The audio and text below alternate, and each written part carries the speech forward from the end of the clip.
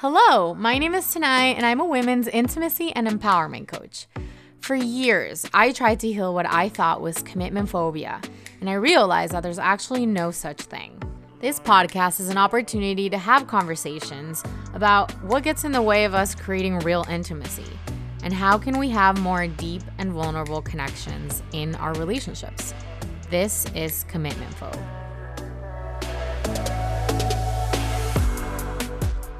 Hello, everybody. Today, I have Riva Wild here with me. She is someone that I met at ISTA, which I've spoken about many times.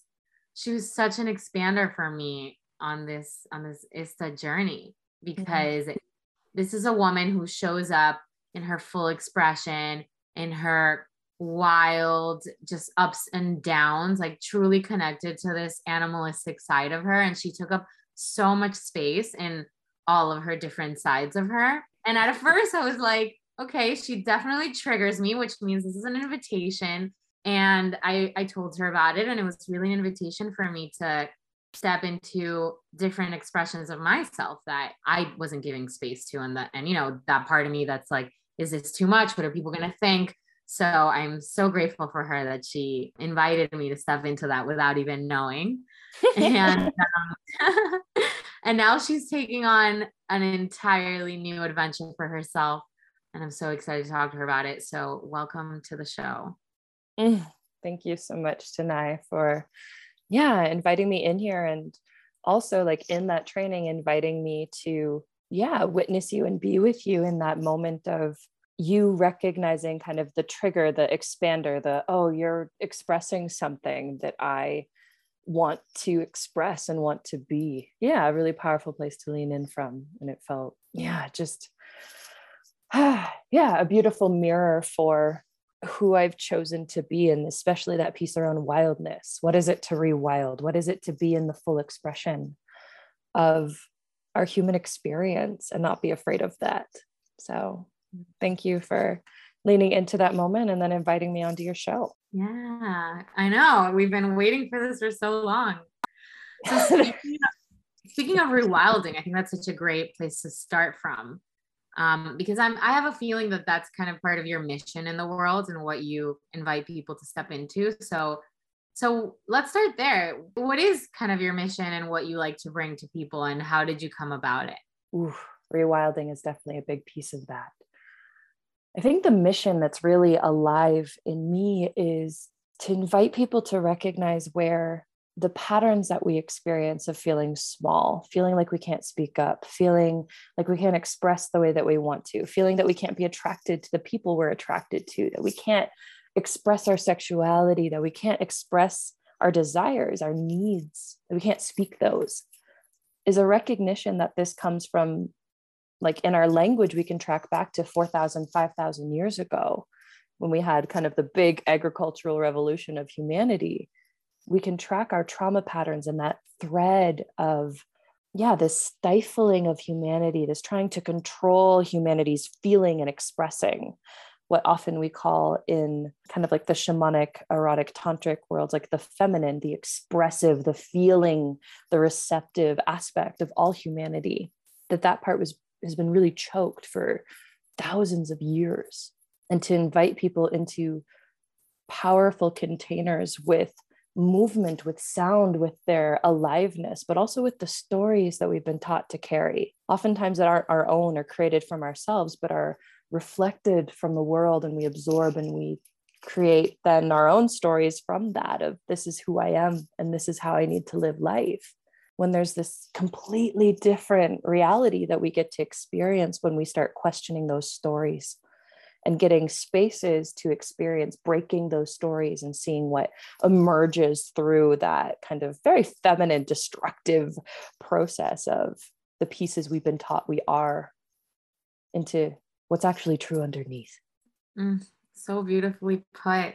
What was that process for you? I'd love to hear about who were you before this work, and then what invited you into it? A gorgeously long story, rather short. I was the fat girl in school. I was in a very small rural school in Canada, and there were probably 11-ish girls in my grade, and I was one of the biggest. There were two of us who were kind of in that space of being like the big girls, and everyone else were these really like fit, tiny, gorgeous human beings, but also because of this 5,000-year story that many of us have experienced of I'm not enough, we start playing the hierarchy game. And this happens really intensely in school. It's like, who are the cool kids? Who are the not cool kids? What happens to the cool kids? What happens to the not cool kids? And I was extremely bullied.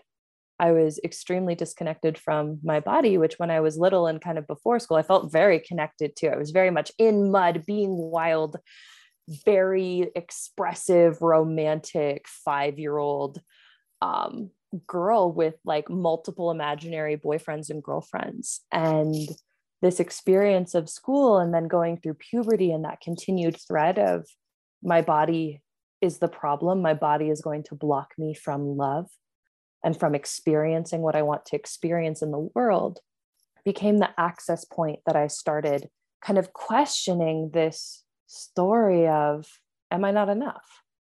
Is that true? Is that like a true story? Is this thing in me that keeps thinking I'm broken, keeps thinking I have to improve, keeps thinking I'm a problem? Is that true? And the first place I started getting to question that was in university through dance. I found this really powerful dance modality that kind of broke free from the try to make yourself look good and shimmy your tits like this in a Zumba into, can you move your body in a way that feels good for you? Can you invite an expression that's really, truly you? What happens when you're holding that, like no one's actually judging you in this room except themselves? And can you drop the judgment you have for yourself and actually get into your body? And this was really the catalyst that brought me to energetic healing, shamanic work, deeper ecstatic dance experiences, cacao as a plant medicine, deeper earth medicines, and started unfolding this deeper journey while I was in school for sexuality, relationship, and family studies for what's the merging between like body image, self-love, dance, and these now spiritual threads I was getting connected into to marry the deep science understanding of trauma that, well, it's a social science. I guess it was more of a social science and a science, but to understand where sexuality and trauma and body image were meeting, because that was my biggest thing. It's like, how do I fall in love as the fat girl? We don't get a story for the fat girl falling in love, the ugly girl falling in love. And when we're all taught that we're the ugly girl, even men all taught that they're the ugly guy or there's something wrong with them. Or even if they're the pretty guy, they're not enough, like that endless ladder. Where do we fall in love? Where do we create meaning in our lives? When does our life become really meaningful? And this has started to emerge, the body of work I was working on over the last couple of years, Erotic Embodied.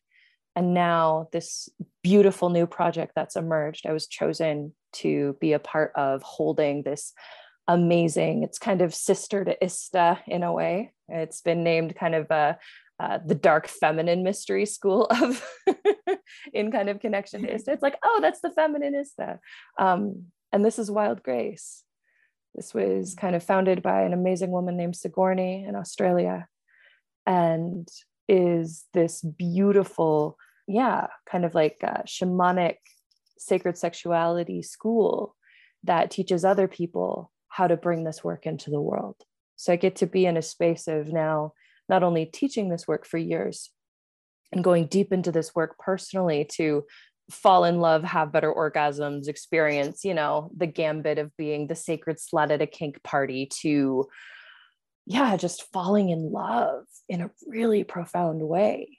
How that's all then turned into what is it to invite people deeper into their own expression and to be able to hold space for others to really choose that their truth and their expression and their freedom in their eroticism and in their bodies is possible. And then to dance naked around fires covered in mud with it. Yeah, speaking of naked, that's actually one of the things that I appreciated the most in you, that you did most of the workshops at ISTA naked. Yes.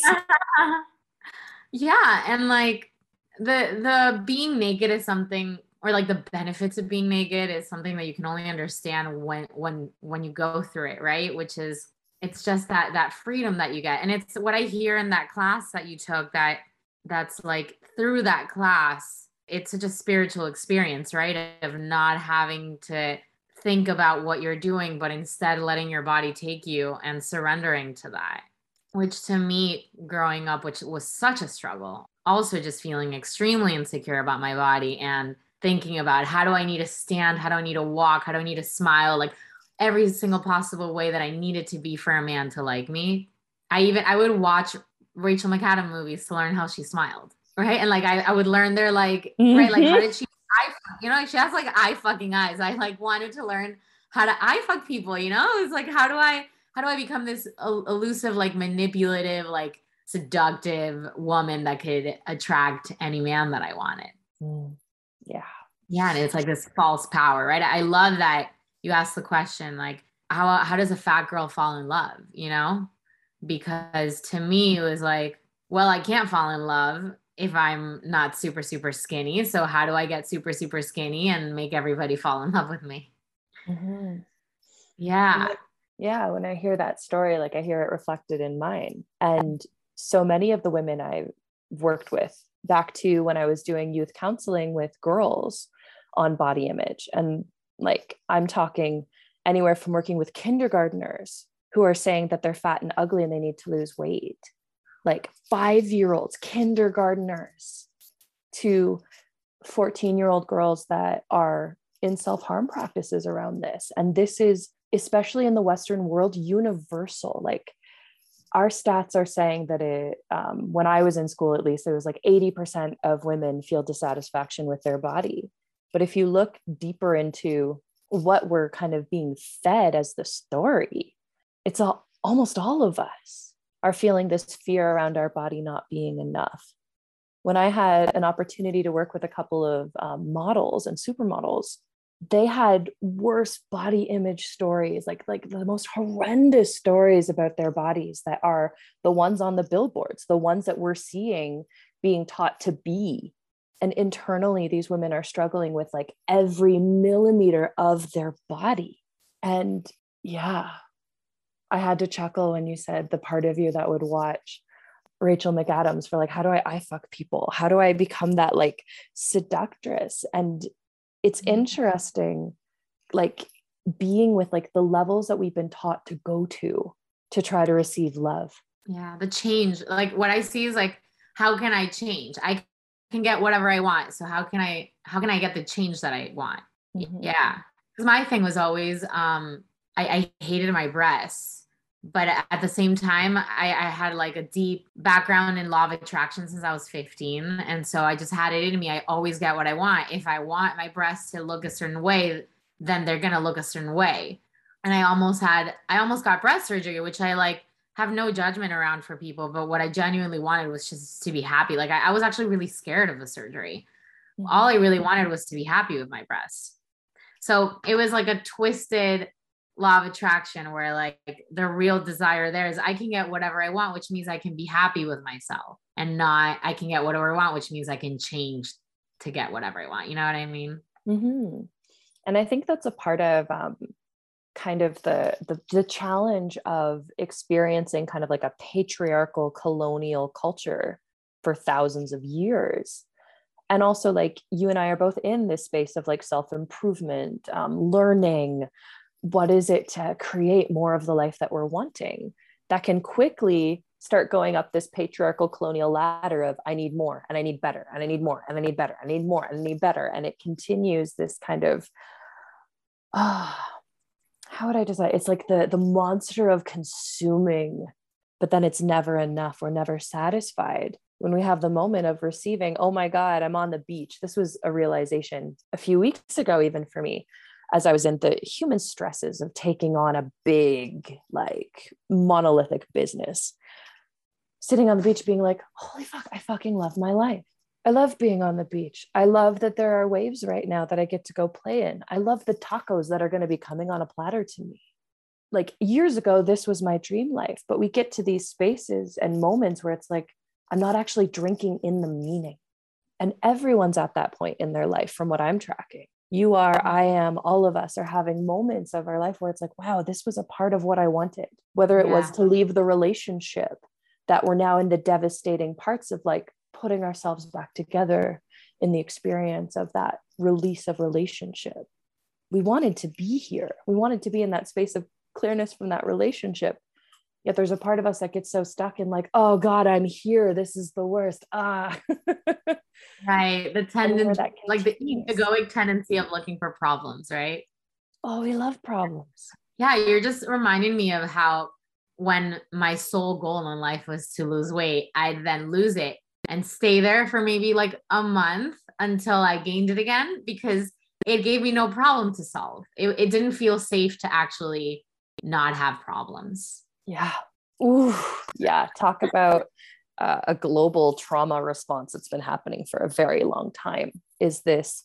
And this goes deeper into kind of the methodology base that I come from. But when we look at the last 5,000 years and then 10,000 years of human history, and like we go like big, this piece around it's a problem. A part of me is a problem. Part of you is a problem. There's problems happening. And I want to acknowledge like there are fucking painful, like tragic, awful things that are happening in the world. I just survived a hurricane and witnessed people's roofs flying off. Like this is not bypassing that there are painful, devastating moments of being human and being alive. And also to recognize the part of us that's been taught to be like, oh, this is a problem. This is a bad thing. And where it gets labeled this thing that needs fixing instead of something that we want to care for. And that shift offers so much more spaciousness to ourselves, because usually the biggest problem we think we have is ourselves. I have to fix me, instead of, or shifting that to what happens when I deeply care for me and the aliveness that's here and cultivate that, which rethreads at least me back to the rewilding, the nakedness. What is it to be with our true form? What is it to be with our birthday suit? What is it to be with the fact that we were all born naked, yet we live in global social cultures that say it is not okay to be naked, that say it is shameful, that say it is a problem, going back to the problem piece, that say it's automatically sexual, and then sexual is labeled bad. What happens when we can reclaim that it's actually deeply okay to be naked? And that when we're naked in spaces together where there isn't a pressure to be erotic or not, to do it or to not do it. It's like there's no pressure to be anything but yourself. Even then, it's not a pressure, it's an invitation. What starts unfolding for our human psyche of, oh, wow, like there's something cellular that remembers this. There's a time before shame where clothes were an option based on whether you were cold or not. And there's this deep power tonight that you were speaking to of this liberation that starts unfolding when we can start to connect more with first our naked selves and witness our naked selves in the mirror and be alive with that and be with the witnessing of the parts of us that will automatically go into that fixing, that judging, that this part isn't enough for love and this part isn't enough for a meaningful life. And this part means that I won't get the job that I want and I won't live a powerful life. And start to be in that deep reclamation of the feminine, of the body, the messiness, the squishiness, the aliveness, this physical form. When we talk about Tantra, the feminine is the matter. It's your phone, it's your laptop, it's the earth, it's your food. It's like the things that you end up manifesting in this life, all the different things. And that's the feminine. And we have so much judgment and manipulation and control through kind of the distorted patriarchal colonial masculine lens we've been living in for thousands of years. When we can start to shift our lens into deeply holding and caring for the feminine, also tracking and caring that all beings are carrying micro to major pieces of that 5,000 years of trauma, micro to major, we can start to have a different experience of our bodies, of our responses to different things that are painful in our lives, and start to create that deeper space of approval and acceptance, which is the deep medicine of the feminine, of the receptive. the feeling, of the sensing, is that acceptance and approval of this is what's alive and real for me right now. This is my body. This is my nakedness. This is my squishiness. This is my sensation. This is my sound. These are my hairs. And they grow in a lot of different places, even though we're taught they're only supposed to grow in one. All those different pieces start to become this deepening of reclaiming what it is to have come from wildness, to be, cousins with primates, to really be in that deepening of, I'm actually a wild being and it's okay for me to be wild.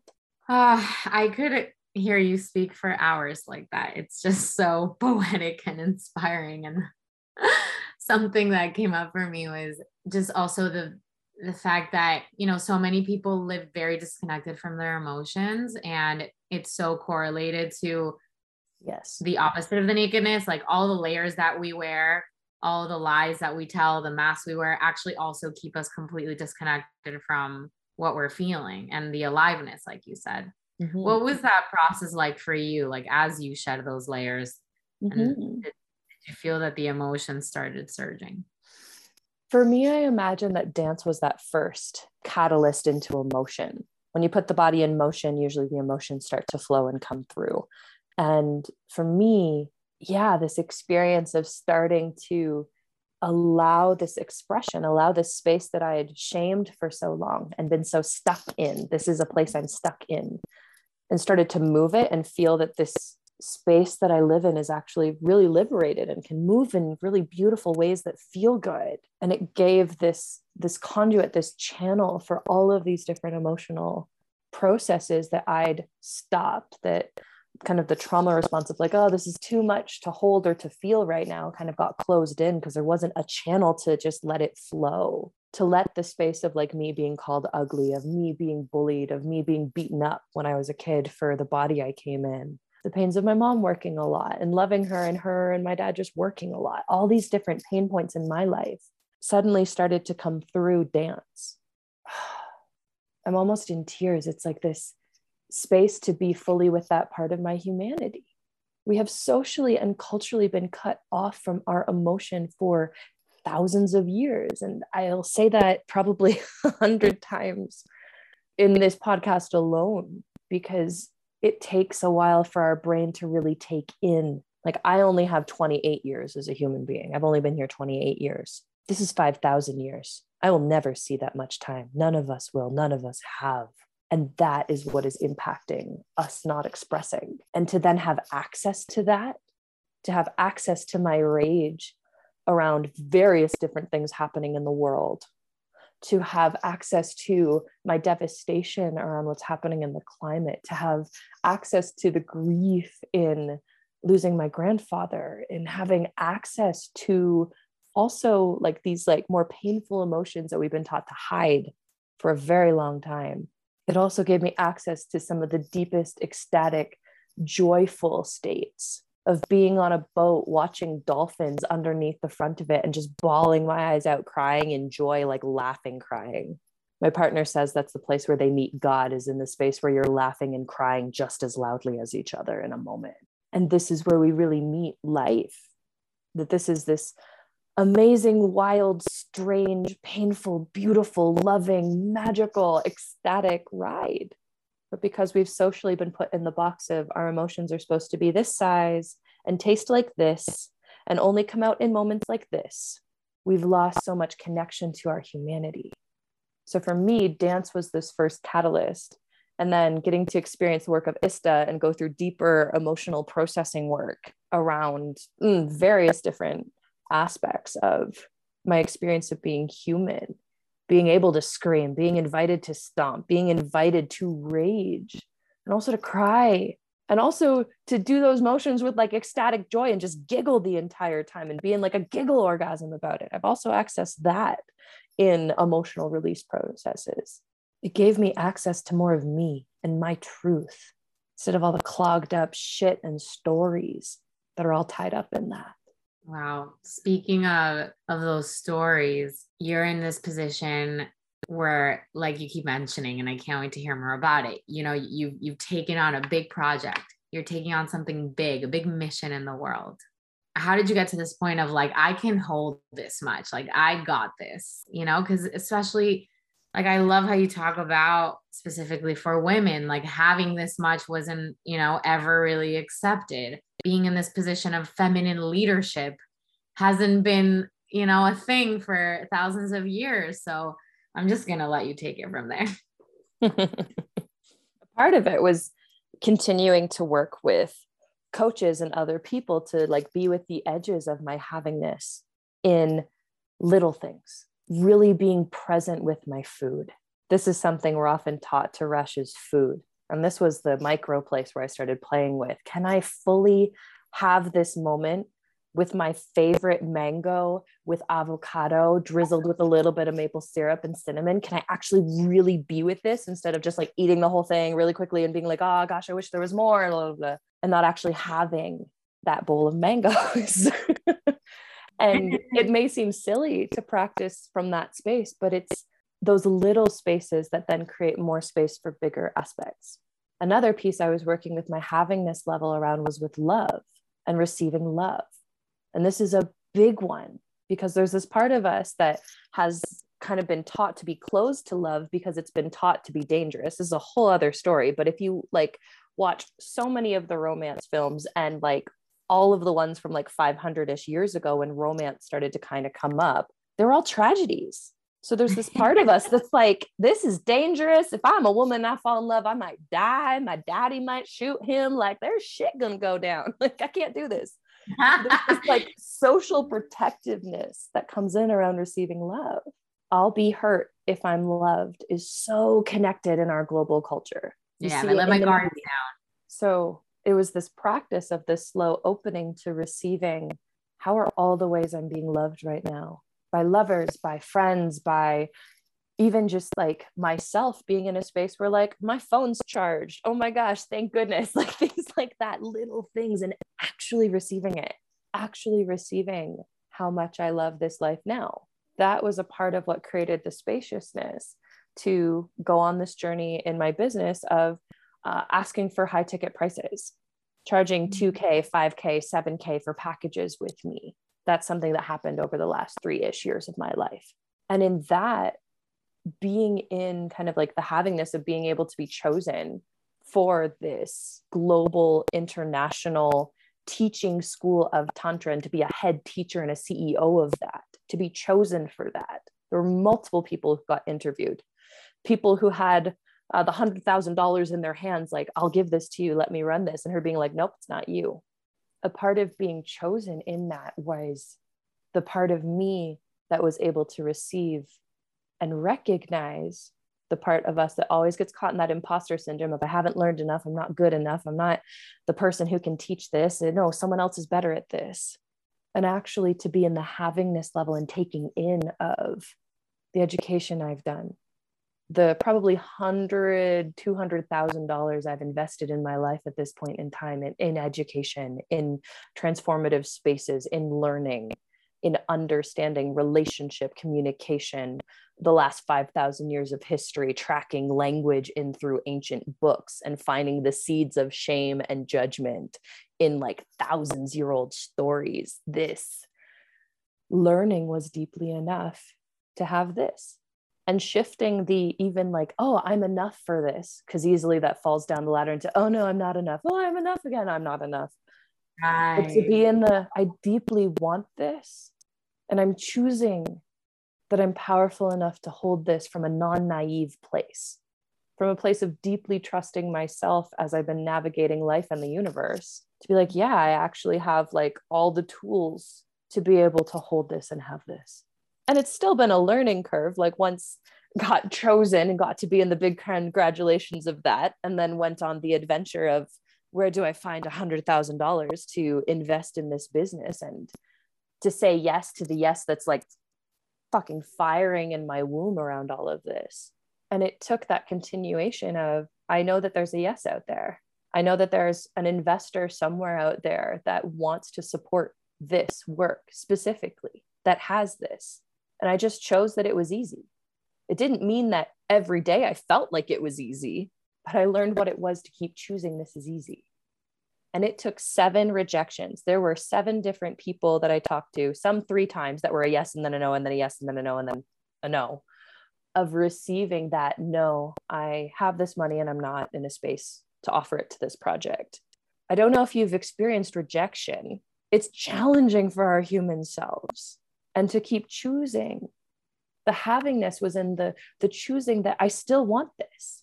And that's what I've been teaching clients and myself in like love and relationships for years. It's like, if you experience someone saying a sacred no to you, inviting a yes, great. Your yes is somewhere else. They're just saying, please go on a different adventure. This isn't where it is.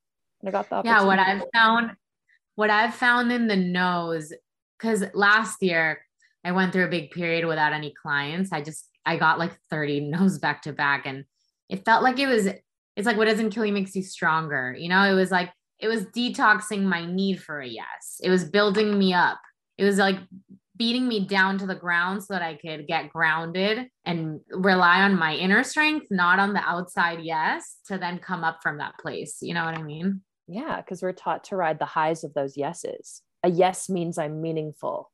A yes in relationship means I'm powerful. A yes to a client means I have more money, which means I'm more powerful. Like these different moments where we've been taught to get a high essentially off of, oh, I'm meaningful now. I'm important now, without actually drinking in what those moments actually are and getting the moment to receive the no, where we notice ourselves drop. What happens when it's like, yeah, a part of life is no. A part of life is pain.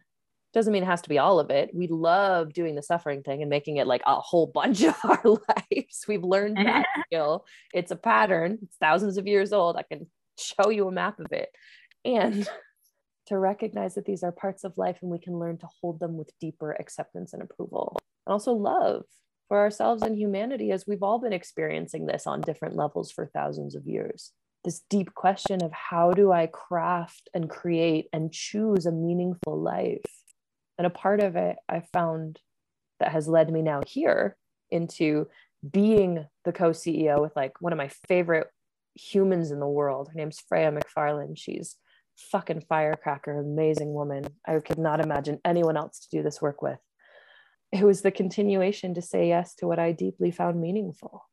And this work at the end of the day is what I would, stand on a pyre again for and burn for. This is the thing that I want to offer this life that I have, whether it's 10 more seconds or dozens more years.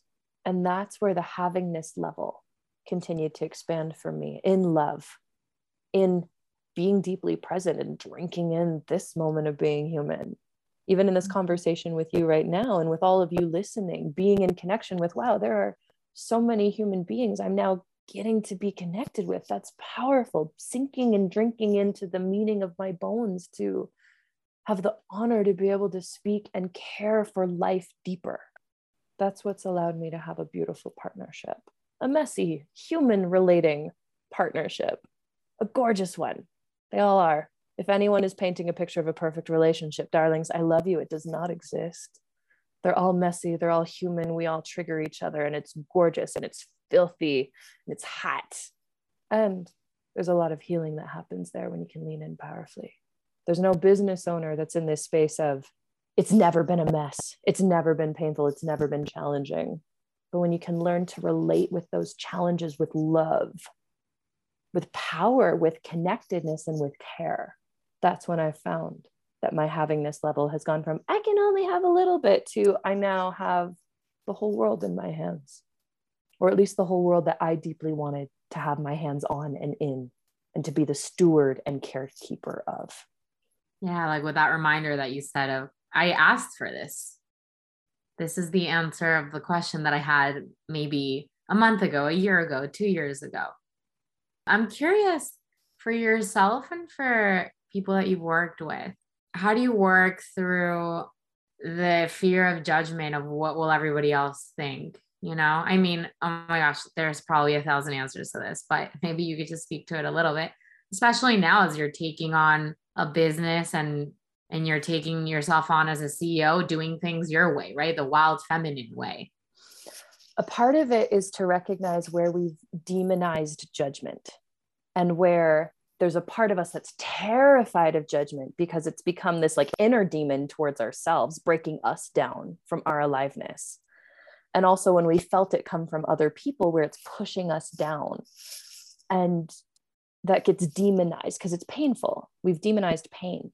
But when we can shift our perspective to recognize judgment as a signal in ourselves and in others, and we get to go into this more like kind of like shamanic shadow conversation with judgment, and starting with our own, like our inner critic.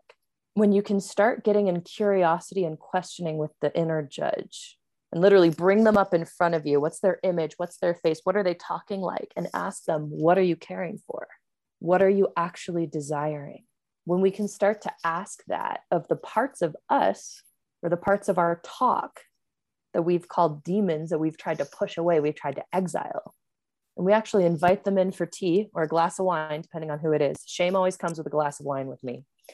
But with judgment, then getting the opportunity to ask, what are you actually caring for?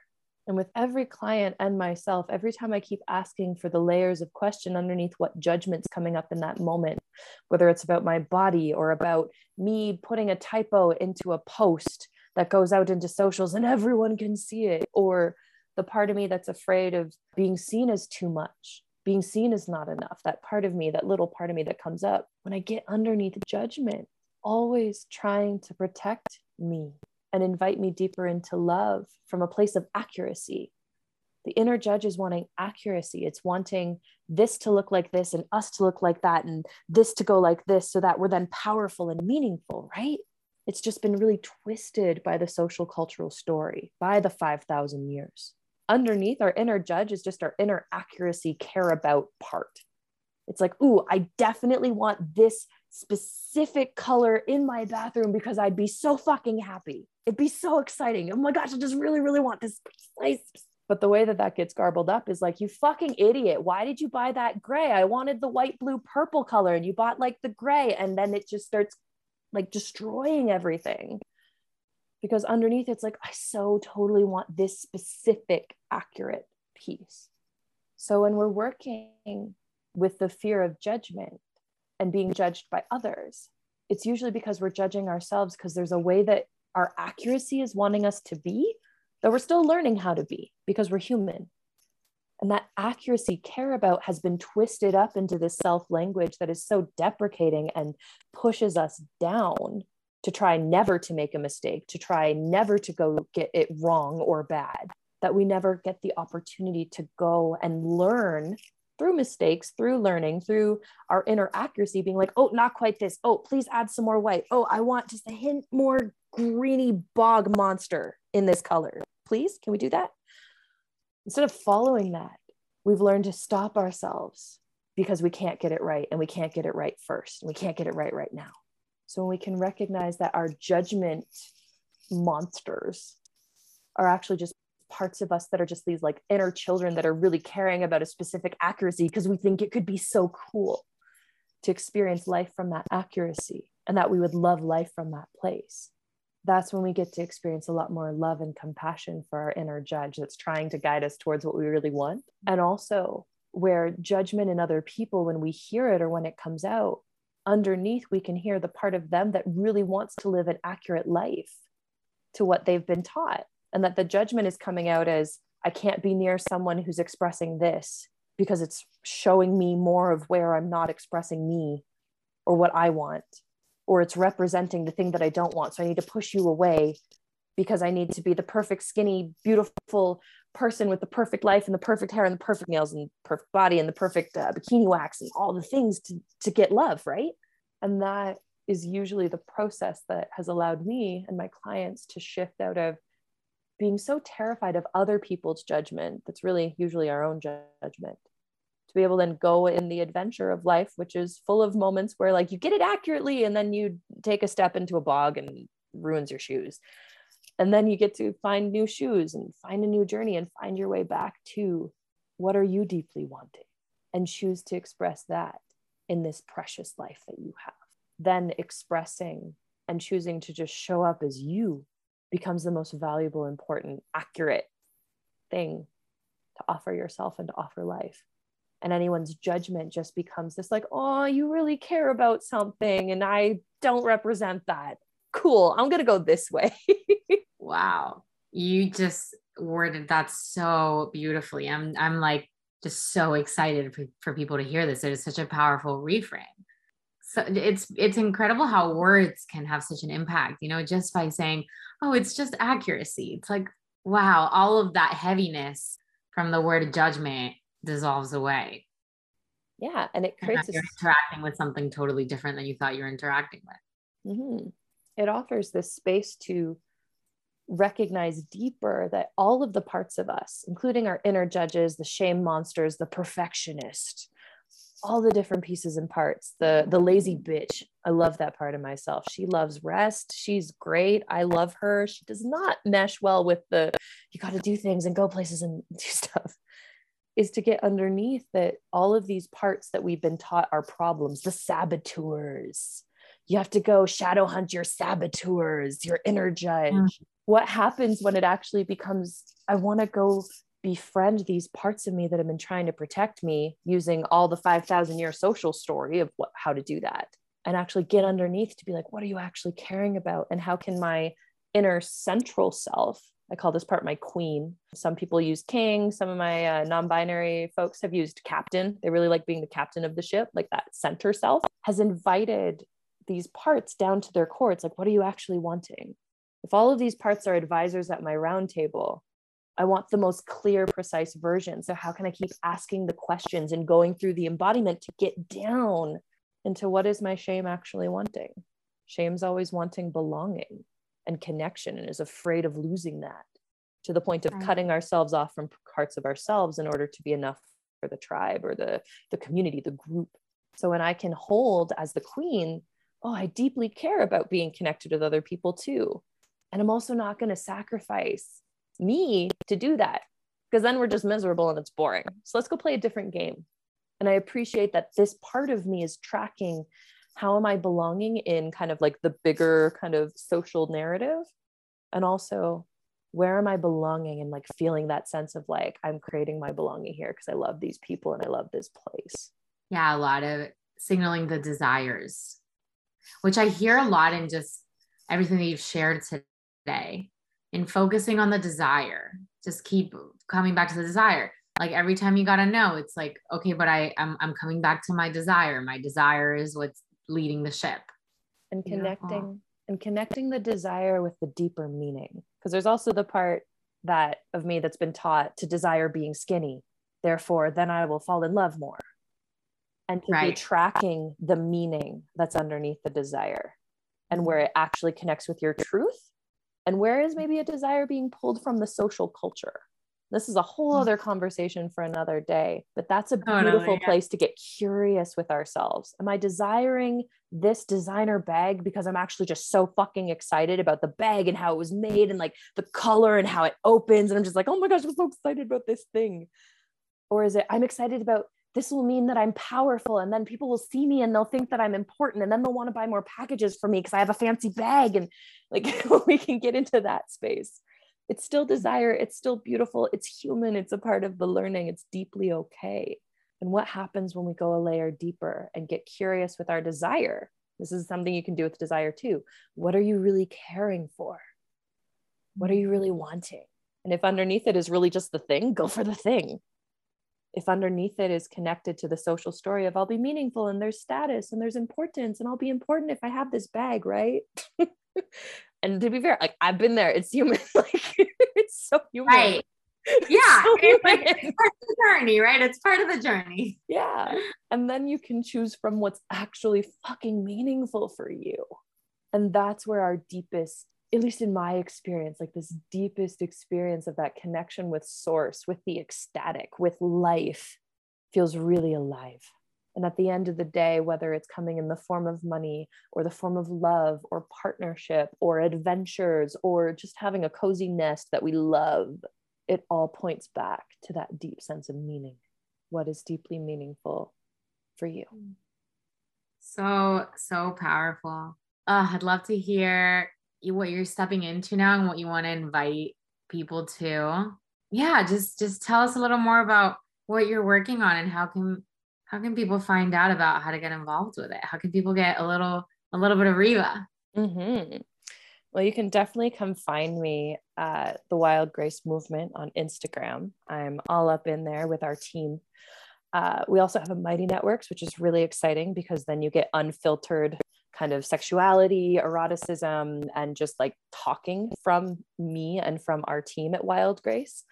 And that's a really gorgeous space. There's also free events that we run through there and a really juicy, powerful, embodied community in what is it to be learning deeper about sexuality, tantra, shadow hunting, blood mysteries, for those of you who are interested in that realm, deeper embodiment, and also what is it to feel really comfortable and alive in our bodies and in our lives.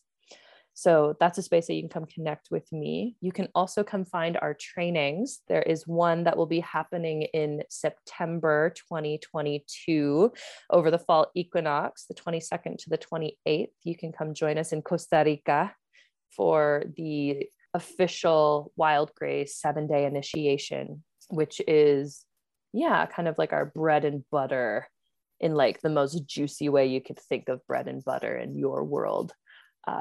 Way of getting deeper into the feminine, into the erotic feminine mysteries, and going deeper into what is it to hold both the trauma-informed care for ourselves and for others, and also the esoteric, the archetypal, the shamanic, to really marry these spaces. It's globally certified with the International Institute of Complementary Therapists, which is really fucking powerful for this work. It's one of the only organizations in kind of like the Tantra and sacred sexuality field that is certified, which is really gorgeous and exciting for this work and for us. Yeah, it's really exciting to be a part of a global team that is caring so deeply for the threads of where caring for these last 5,000 years and the micro to major traumas that all of us are experiencing, are learning and growing with kind of that esoteric, spiritual, shamanic. How do we connect in with the archetypal realms of the feminine and go into the deep kind of like shadow and light hunting and cultivating in those areas with the embodiment, somatic, nervous system, deep kind of care for the body? It's really juicy. There's going to be the opportunity to be naked around fires in mud. There's the opportunity to go deeper into the wildness of what it is to be alive. And also to then be able to continue to be able to teach this methodology and be able to get all of the different pieces of what it is that creates this initiation, to be able to go and infuse this magic into your own work that you can offer as a Wild Grace practitioner. And we have a team of about 40 around the world, which is really exciting. That sounds incredible, like magical. I cannot wait to experience this. And I'm just so grateful that we got to have this conversation. I'm truly like blown away by all your words. I really celebrate you and appreciate you and just support you. I love more of you out there in the world and your passion. Just your passion and oh my God, it's amazing. I'm your number one fan. I love it. So important that you stand for. Yeah. So thank you for your time and your all the wisdom and love that you've poured into this hour together. Thank you so much for seeing me and seeing the big wild badass in yourself reflected, inviting more of that to come out. And also thank you so much for the space you've cultivated, the time and energy and effort and money and like all of the pieces, like to be able to hold a space like this and to be able to be doing what you're doing. It takes that. I hope that this can offer a moment of you feeling a little seen in the power that you're offering for conversations like this to happen in the world, because these aren't the regular conversations happening in the world and they are motherfucking important. Yeah. So thank you. Receiving that. Thank you. Hey you, thanks for tuning in to this week's episode of Commitment Phobe. If you like what you heard, make sure to share with your friends, your lovers, your ex-lovers, anyone that you think could benefit from having a conversation like this one. And it would be super helpful if you subscribed and left a 5-star rating on iTunes to make sure that this podcast gets spread around to as many listeners as possible, and we can start changing the conversation that we have around intimacy and relationships. If you want to find out more information about what I do as a women's coach and some of my other projects that I'm working on, you can find my information in the bio of this episode, or you can reach out to me directly on Instagram and shoot me any questions that you have. See you next time.